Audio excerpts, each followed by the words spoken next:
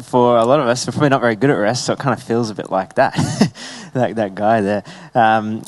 We're kind of doing this, the idea, you might sort of think like, oh, rest, this doesn't seem that relevant to church, maybe like it's just such a basic thing in life, or maybe this straight away it's kind of like this is a challenge, like, oh wow, I don't know how to rest, and this is going to be difficult. But the interesting thing is that rest is a really common and important theme in Scripture, something that God talks a lot about and is really highly valued. But on the other side, actually, for the most part, in our sort of culture, in our sort of society, in most people's lives, rest is not a reality. And actually, it's a battle. It's actually really, really difficult to live a life at rest. For most people, you ask them how they are, they say busy, they're full of stuff. And maybe it's not work, but maybe it's just stuff. It might be fun stuff, but it's still, sometimes too much fun stuff is actually tiring. And you sort of go on a big trip, or you sort of go and do all these fun activities, but you end up at the end of it, you're actually not rested. You're actually tired and overwhelmed. And on top of that, like, things, I guess, have shifted a lot in culture. Like, I guess, I don't really remember it, but probably a lot of people remember Sundays used to sort of be a day off. Shops would close. Like, so if you want to do something, you can't. It's all shut down. But that doesn't exist anymore. Now things just run 24/7. Like, people's jobs often is just all the time on your phone or on different things. So actually, in a lot of ways, sort of work can become life. Work can become all-consuming. It's just the thing that either you're always working, maybe it's not necessarily a job, but maybe it's to achieve something, maybe it's a goal, maybe it's just to fix up stuff, maybe it's to get more money, maybe it's to impress people, maybe it's even ministry, to have success in ministry. It's this constant work and achievement. And maybe that's not that we're at work all the time, but maybe it's even just that we're always checking something on a phone. You sort of, maybe it used to be sort of go do your job and then you come home and it's finished, but now it's like you can get an email, people can contact you, you're available all the time. So work, in a lot of ways, stuff is always running. It's not really a good, conducive environment to rest. It often can be draining.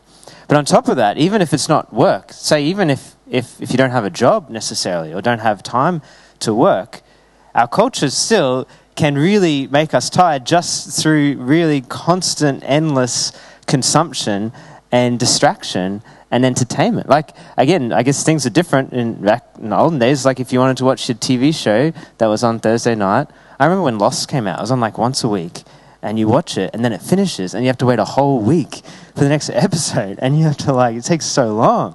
And now it's like Netflix, it's 5 seconds, and then you watch one, and then you watch another one, and another one. And on the one hand, that's cool, but for the most part, when that happens, when you just maybe do a big Netflix binge or do a YouTube binge or something like that, 2-3 hours later, like, you probably don't really feel rested. Maybe it's like, that was kind of fun, like there was some good stuff I learned and watched, but actually I feel tired, I feel drained, I feel distracted, just consumed, and actually not being filled or rested at all. So actually in the world, in the culture we live in, often we don't find rest. Often we're either producing or trying to achieve constantly. And if we're not producing and trying to achieve, we're consuming or trying to be distracted constantly. And not just like most of the time, but like 24/7. Often we're either in one of these modes, producing, achieving, trying to get to the next thing, or trying to just satisfy with fun and exciting things and trips and entertainment and whatever. And actually, in a lot of ways, there's no rest.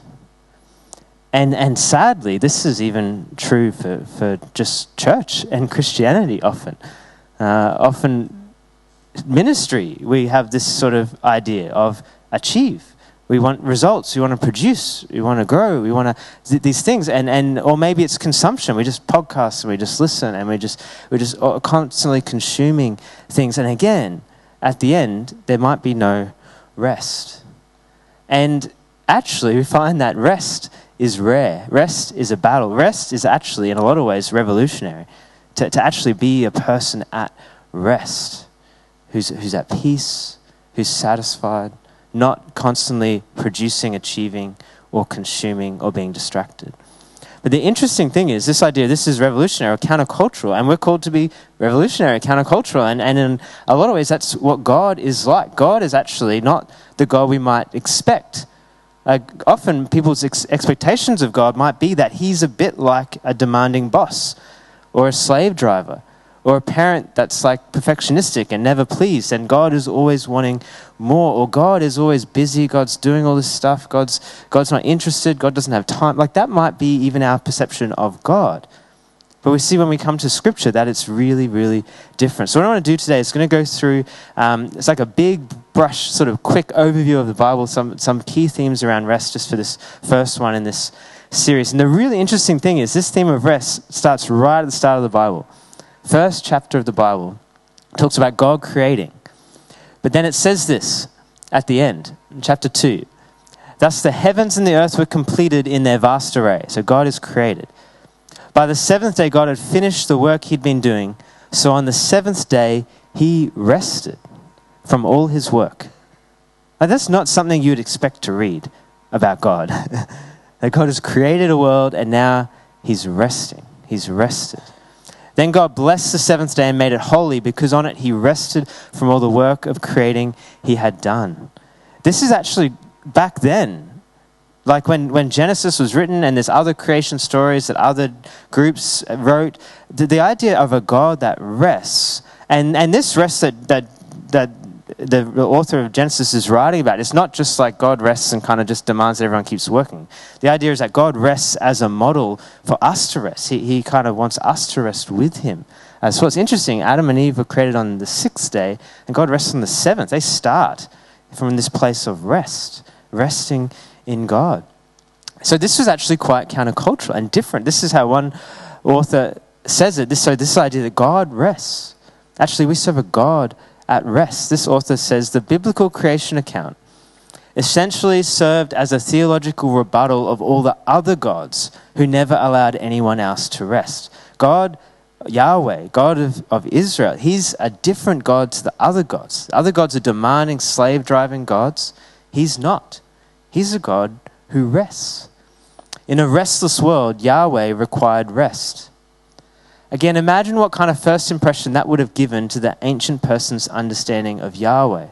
The God of Scripture not only rests, but invites the world to rest with him. This is so interesting that actually God is a God who rests.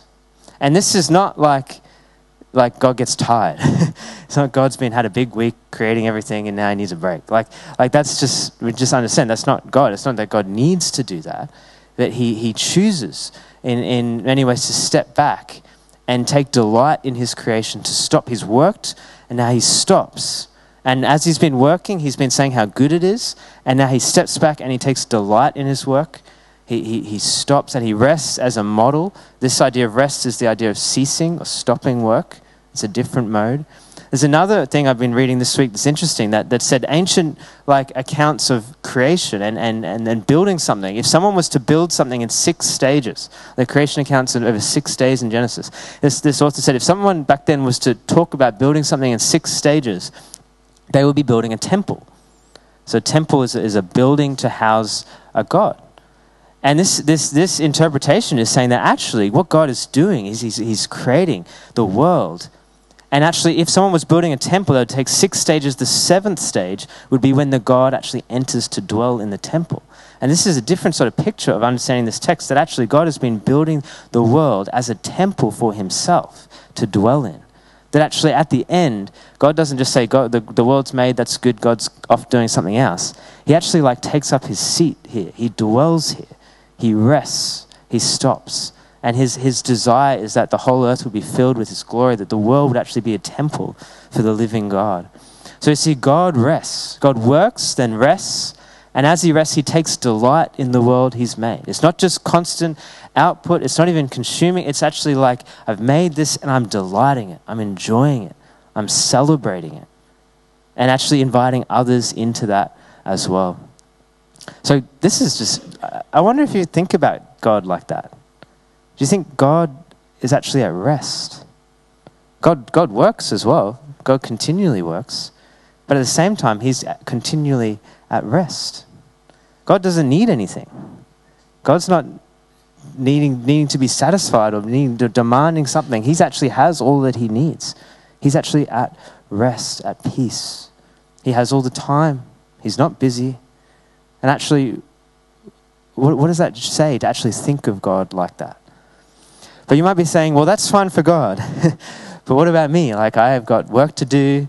I've got bills to pay. I've got a job. There's so much stuff to get done around the house. I've got assignments at uni or school, and there's just so many people to meet up with and talk to, and there's so many fun things, and I'm behind on shows on Netflix, and it's just so busy. Like, how am I actually supposed to rest? The interesting thing is, like, we're busy, but in a lot of ways, the Israelites, these are God's people, they were slaves, so they were really busy, right? Like, they just work all day, making bricks all day, every day, no weekend, no day off, bricks all day. And then God rescues them, and he takes them out of slavery, and then he actually gives them the gift of a day of rest. It's called the Sabbath. It's actually in the 10 Commandments. God commands them to rest. He says this, remember the Sabbath day by keeping it holy. Again, Sabbath means like cease, and it's the 7th day. 6 days you shall labor and do all your work, but the 7th day is a Sabbath to the Lord your God. On it you shall not do any work, neither you, nor your son, nor your daughter, nor your male or female servant, nor your animals, nor any foreigner residing in your town. So God takes slaves, and he takes them out, and he's creating this nation, this people group that he wants to reflect him to the world, and he calls them his son, and he loves them. And he tells them, he gives them a day to rest. And he actually says, stop work on this day. And not just you, but like your family stop work, your animals stop work. And don't make your animals keep working, give them a day off. People who are visiting, give them a day off, help them rest. And actually, this was probably harder for them than for us in a lot of ways. Because their job was to actually, they were like farmers. Like they worked the land, they cropped. If something went wrong with that, they don't have food. like it's not like we take a day off and maybe we just don't get some jobs done. Like if they take a day off and something goes wrong and they don't get the work done, they might not be able to eat. Like this was a significant command that they were commanded. It says, for in 6 days the Lord made the heavens and the earth, the sea and all that is in them. But he rested on the 7th day. Therefore the Lord blessed the Sabbath day and made it holy. So God gives them, his people, a day of rest. And he calls it the Sabbath. And it's a command, but it's not, sometimes this gets understood as just God wants to give commands and laws. It's not like that. Like God commands this as a gift of love. Actually, and part of it is reminding them, you're not slaves. Like, don't be slaves. Slaves work all the time. They never get a break. God's saying, you're not slaves. You're my people. And actually to take a day to rest like he does.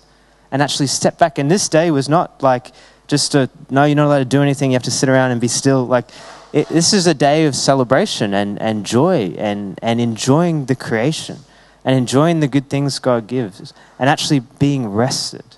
So this was actually a gift to God's people. But it was more than that. One author I've been reading, Tom Wright, talks about that actually this day, that God gives, had more purposes than just being about rest. And one being about humility. And this is interesting. It's the idea that often when we're working all the time, when we're producing or achieving all the time, we start to think that that is what life is all about. But actually a day to stop and rest reminds us that it's not. It's actually about humbling ourselves before God. This author, Tom Wright, says it this way. It's the humility of recognizing that work was not the be-all and end-all of life, a frantic, relentless greed. Some of you might be thinking, well, I know, I'm happy not to work. Work's not the be-all, end-all. The others of us would think, well, actually, we love work, and work can work all the time. And actually, it can be really hard to not keep working. Maybe it's not paid work, but it's just any kind of achieving, producing work. But he says that's not the be-all and end-all. The keeping of the Sabbath was a stepping back from the idea that Israel or human beings actually owns or runs the world. If we think work is everything, we start to think that actually everything's on us. That's our job to fix the world. It's our job to save things, to protect ourselves, to make life good. Actually, working 7 days a week correlates with a loss of faith in God, the Creator and the Provider. And in many ways, this was a call to humility, Because by stopping, especially for them working the land as farmers, by stopping, they remember actually, this land even is not ours. We're not God. We're not the creator. He is. And actually, we're working really hard to provide for ourselves, but actually, we're not the provider. He is. And actually, by stopping, it's a call to be humble and say, actually, life isn't all on my shoulders. It's on God's. And actually, we partner with him and there's responsibility, but the responsibility is not all on us. We are to be his creatures and he is the creator. It's not the other way around. So there's actually a call to be humble and to rest, to trust, and it takes faith to trust that God is creator, that he is good, and trust that he will provide like he's promised. So firstly, there's this call to humility for Israel to actually stop and remember who God is, to rest in him. And this probably would have caused like anxiety, right? Like you've got all this work to do and all of a sudden the need is just to stop. And maybe there's this anxiety, but then there's also this opportunity for faith that actually it's okay. God is God. He's in control. He provides. I can trust. I can rest. Because otherwise the only other alternative is we only rest when the job's done. We only rest when we have enough. Only rest when we get to the point we want to get to, and often that's never, because it's just always more. And so we're going to have a little bit more money, we have a little bit more things done, or we achieve a little bit more, but that would be never. This is actually the humility, say, God, you are God. I'm going to stop and trust in you. On top of that, though, it's interesting that this is also a call to hope. That this wasn't just don't work for a day, but it's actually about looking forward to something else. This author, Tom Wright, says, the Sabbath was also about hope, the hope that God would keep his promise. And through the cycles of linear time, he would bring about the ultimate rest. So this day of rest was pointing to the ultimate rest, the equivalent of his own enjoyment of creation at the beginning and of Israel's rest in the land after the conquest. So there's these different understandings of rest. The first one is God rests. He gives a day of rest, but he also gives them a land, and he tells that they will be at rest in the promised land. But all of these things are signs. They're pointing forward to something else. In the same way that God rescues them from slavery, they're slaves, he rescues them, but that's pointing forward to something else. When God is going to do the ultimate act of rescuing slaves and delivering them. So God gives a day of rest, but it's this call to humility, and it's a gift, but it's also a sign of hope that God is working for a greater rest. God is working for a greater thing that he's got planned. It's pointing towards something. Because the really interesting thing when you study this in the Bible, it's so interesting, because when you read this is in the Ten Commandments, like this is really important. But then you go and start reading the New Testament, and it's really different. Jesus seems to be breaking the Sabbath, or at least the understanding of the Sabbath that they have. It's almost like Jesus is kind of cutting against the Sabbath in some ways.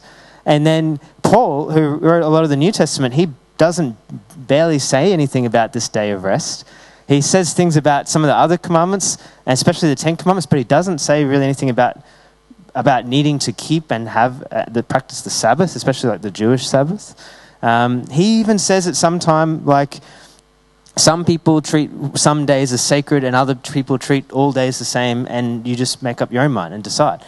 And like Paul, who wrote the New Testament, seems to, and he was a Jew, he kind of has downplayed this. And you kind of think, what's going on? Like, this was so important in the Old Testament as a day of rest and a sign of hope. But you come to the New Testament, and Jesus kind of almost cuts against it in some ways, and Paul downplays it, and it doesn't seem that important. It's like, what's going on? And the interesting thing is, if it is a sign that was pointing towards something, it's this sign of this time, this Sabbath, this day of rest. This is a time where God's time and our time are together. But then when Jesus comes, he says this: the time is fulfilled. He says there's all these signs of things that God would set up in the Old Testament, that God was pointing towards something. And when Jesus comes, he says the time is fulfilled. These things that were pointing towards something in hope are here, is what he effectively says. The kingdom of God is at hand. God was speaking that, promising things. And Jesus says the promises are coming true in me. And things shift now. Whereas before there was this big emphasis on a day of rest. Now it shifts and Jesus says this, come to me, all you who are weary and burdened, and I will give you rest. See, God gave them a day of rest. But now he gives Jesus. And Jesus calls them to come and calls us to come to himself. And he gives us rest. And this is not a day of rest. This is continual rest. This is not just have a day off. This is, Jesus has purchased and bought an eternal rest that we can enter into with him. That we can actually trust and rely on him and live in this faith relationship with him, which provides rest. This is like Paul says this again, talking in Colossians. He's writing. He kind of downplays the Sabbath. He says, "Don't let anyone judge you by what you eat or drink, or with regard to a religious festival, a new moon, or celebration of a Sabbath day. These are a shadow of the things that were to come. The reality, however, is found in Christ." This day of rest that God gave, the Sabbath, was pointing forward, and the reality of rest has come in Christ. That Jesus is the continual rest that he's given us. Tom Wright again says this, "Now that heaven and earth have come together in Jesus Christ, and now that the new day has dawned, we live from that point of view in a perpetual Sabbath." That's the idea of continuous Sabbath. Back then it was a day. Now it's never ending. And it's not just in a day off. It's in a person, Jesus, who calls us to come to him. And as we come to him, we can continually be in a place of rest, celebration, delight, peace, because of what he's done. That it's not just a day, but it continues. That's actually what he's done through his death and resurrection, through the cross. It was pointing to him. So we see this idea of revolutionary rest, that God actually is different. God rests. He's a God at rest. But he calls us and wants us to enter into that rest. So he gives a day of rest. So like to put their tools down, to stop working the land, to rest, to remember that God is God. And actually that's a good place to be, because we're not God. And when we recognize that he is actually rest. And it was pointing forward to a time where Jesus would come and provide a way for continual rest, a way to trust and live at peace with God at rest. So what we're really saying is that our God is not a slave driver like we might think. He's not a perfectionistic, never satisfied parent. He's not standing back saying, not good enough. He's actually a compassionate and gracious Father who gives the gift of rest to a weary people and world. He's at rest, and his heart is to give that to us, that we would be a people at rest in him. Jesus, do you know that one of the main reasons Jesus got in trouble for the stuff he did on the Sabbath is because he was healing people.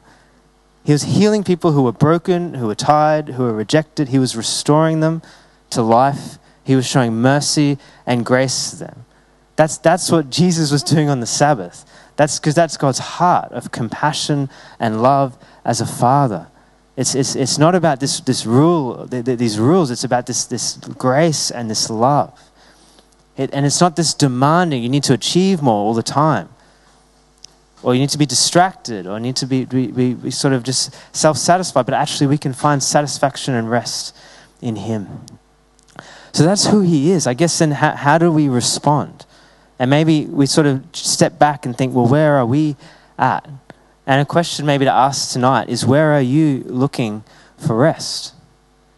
And maybe if we actually think about our lives, where are we looking for rest? Is it in achievement? Is it in a job? Is it in a degree? Is it in marks at school or uni? Is it in a promotion? Is it once we get to the next thing, then we'll have rest? Is it in family even? A stage of life? Getting married, then I'll have rest. Or maybe it's that's too hard. I just need to go on a holiday. I just need to get away. I just need to watch some more TV. I just need to have some rest. Like, are you just looking to consume, to have rest? Is that where you're looking for rest? Because those things, if that's where we're going, can easily become false promises and even false gods, that we actually look to those things to provide what only He can.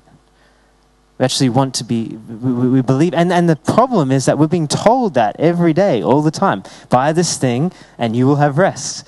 But it's a false promise from a false God who's not the true God of compassion. It's actually a trap. And we have to be aware and recognize that and think, where are we looking for rest? And to intentionally decide to come and find it in Him. To find it in Him. And this is not just talking about like physical rest, so that's included. When Jesus is talking about this, He's talking about soul rest. Actually, our souls being at rest in Him. One guy, I was reading his book earlier today, and he says, our souls are made to rest in God the same way a tree rests in soil. Just at rest. We rest in God, and God's life flows in and through us. The same way that the metaphors that are used of the Holy Spirit in the Bible are like fruit trees. It's like you don't work really hard to be patient. Like you put the tree in the soil and it grows fruit. And in a sense, we rest in God, we're grounded in His Spirit, and His life flows in and through us. It's not achieve, consume, it's rest. Find it in Him. Come to Jesus, continual rest that's available in Him. But with that as well, that's the soul rest. He is the source of rest.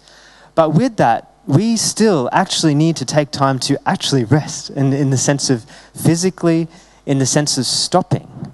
And this is not saying like we have to keep a Sabbath like the Old Testament, but it's saying that actually there's a rhythm of work and rest that's just true of the world, that if we don't rest, eventually it's going to catch up with us. There's actually a need to rest. And this actually means to stop. It doesn't mean a day off where we just fill it with activities and then we're really tired at the end of it. It means a day where we do things, where we stop, we rest in God, and we do activities that will lead to rest at the end of it and be realigned into Jesus' rest. And actually, a good idea is actually to do that one day a week. A day a week that's just set aside for time to rest in Jesus and do things that will restore us and help us to grow. Because Jesus gives rest. The rest comes from Him. But actually stopping to rest is a way of entering and guarding the rest Jesus gives. It's kind of wordy, but the idea is the rest is in Jesus. But an actual practice, an activity that we can do is actually resting by stopping, whether it's a day or whether it's just some time where we find something where we're peaceful and at rest. For me, I rest best when I'm outside and by myself. That's what I found out. So I went bushwalking yesterday by myself and I'm at rest and I can talk to God. And it's a way of entering that rest. It's when things are just busy and loud and there's all sorts of stuff going on, you just rush, it's really hard to enter Jesus' rest. Like, it's there and it's possible, but it's hard. Actually, when you stop for a while and maybe just sit, maybe not even pray, just sit in silence for a while, or read some scripture, we can enter the rest. And as well, taking some time to actually stop guards that rest, because again, the world and the culture does not lead to rest. And actually, we need to guard that so we stay at rest in Jesus. So this is not sort of saying, well, that's great, like I can rest in Jesus, it means I never have to take a day off, I can just keep working all the time because He's my rest. Like that misunderstands. If anything, it's the opposite. Jesus has given us rest, therefore you can actually stop for a while.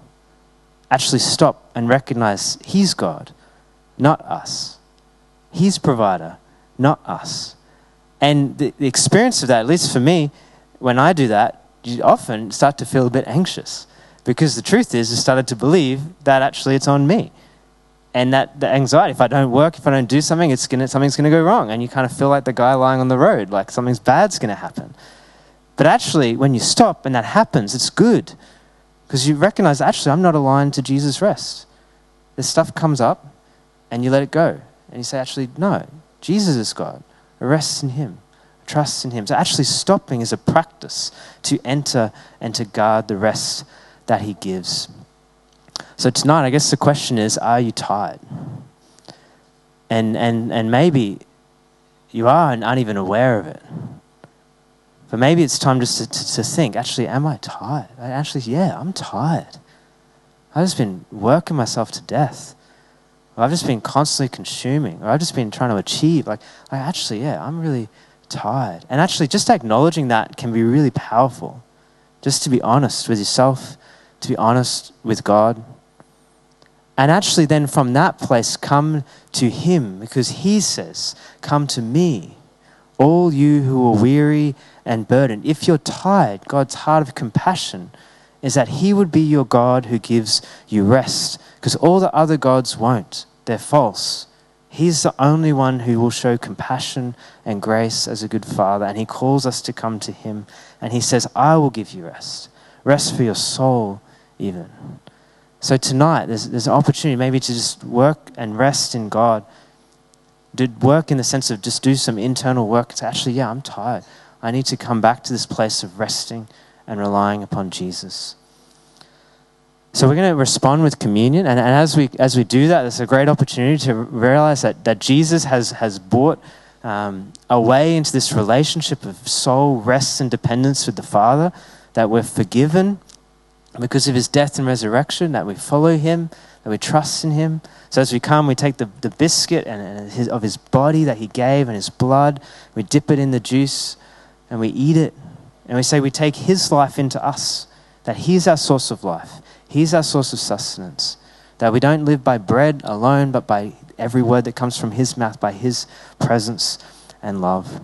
So we're going to respond with communion. I've got something else just for us to do that it might be a little bit strange, but I've actually got a prayer to read out together, which we don't really do that here. Other churches do that all the time. We sort of just read a prayer. It's kind of a bit liturgical, and that might sound strange, but I thought we could try it. There's power in reading something together because we're all praying on the same way, and it's about inviting God's Sabbath rest to come to our hearts. So I invite you to stand. If you can stand now, and I'm just it's a few slides long, but this is a prayer and just a practice again to help us enter into Jesus' rest that he has for us. And then when you're ready, you can come forward and take communion. So if you can read this with me. Lord of creation, create in us a new rhythm of life, composed of hours that sustain rather than stress, of days that deliver rather than destroy, of time that tickles rather than tackles. Lord of liberation, by the rhythm of your truth, set us free from the bondage and baggage that break us, from the pharaohs and fellows who fail us, from the plans and pursuits that prey upon us. Lord of resurrection, may we be raised into the rhythm of your new life, dead to deceitful calendars, dead to fleeting friend requests, dead to the empty peace of our accomplishments. To our pactful planners we bid peace. To our over-caffeinated consciences we say cease. To our suffocating selves, Lord, grant release. Drowning in a sea of deadlines and death chimes, we rest in you, our lifeline. By your ever-restful grace, allow us to enter your Sabbath rest, as your Sabbath rest enters into us. In the name of our Creator, our Liberator, our resurrection and life, we pray. Amen.